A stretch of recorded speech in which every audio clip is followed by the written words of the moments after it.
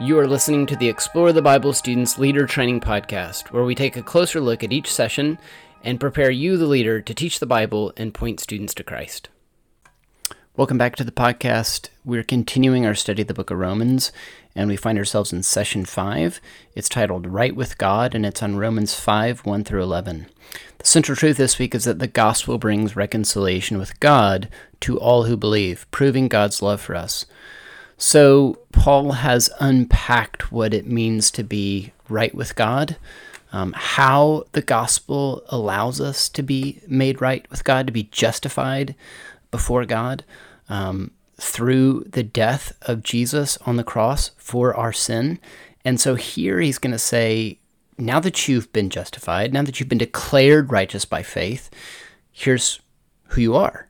So this is a passage about identity, and it gets into how our identity as those who've been reconciled, those who've been made right with God, those who've been invited into a personal relationship with God that's made possible through the gospel, how should we view ourselves?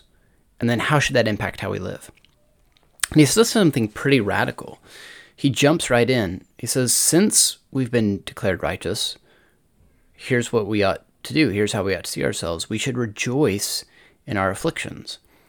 In other words, he's saying we should rejoice in difficulty, in trial, in suffering. The church at Rome would have been experiencing this sort of thing. There would have been people in the church who were pressured to compromise their Christian faith and looked down upon and mistreated in different ways. Maybe not severely, like some people were in other parts of the world, but in Rome they would not have been culturally accepted, socially accepted to trust in Jesus. And so he's telling those people, look, this is actually an opportunity. Because when you rejoice in God in the midst of trials, that affliction, those difficulties, if you continue trusting God in the midst of them, it's going to produce endurance. And endurance is going to produce character. In other words, he's saying that this is going to lead to spiritual growth. You see, a relationship with Christ radically changes our perspective on everything, even on difficulty and suffering, the things we don't want to go through. So this would be a good time to encourage our students to realize that this kind of thing is coming. They may not have experienced much suffering yet in their lives. You probably have students whose lives have been pretty good, but you probably also have some students who've had a rough go of it. Like, you have students in your group on both ends of that spectrum, right? Some who've had a really charmed life. Things just seem to go really well. They've always been well taken care of. Then you have some who've gone through some really tough times, like their parents have had marital issues.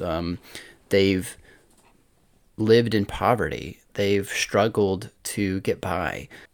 They've maybe experienced bullying.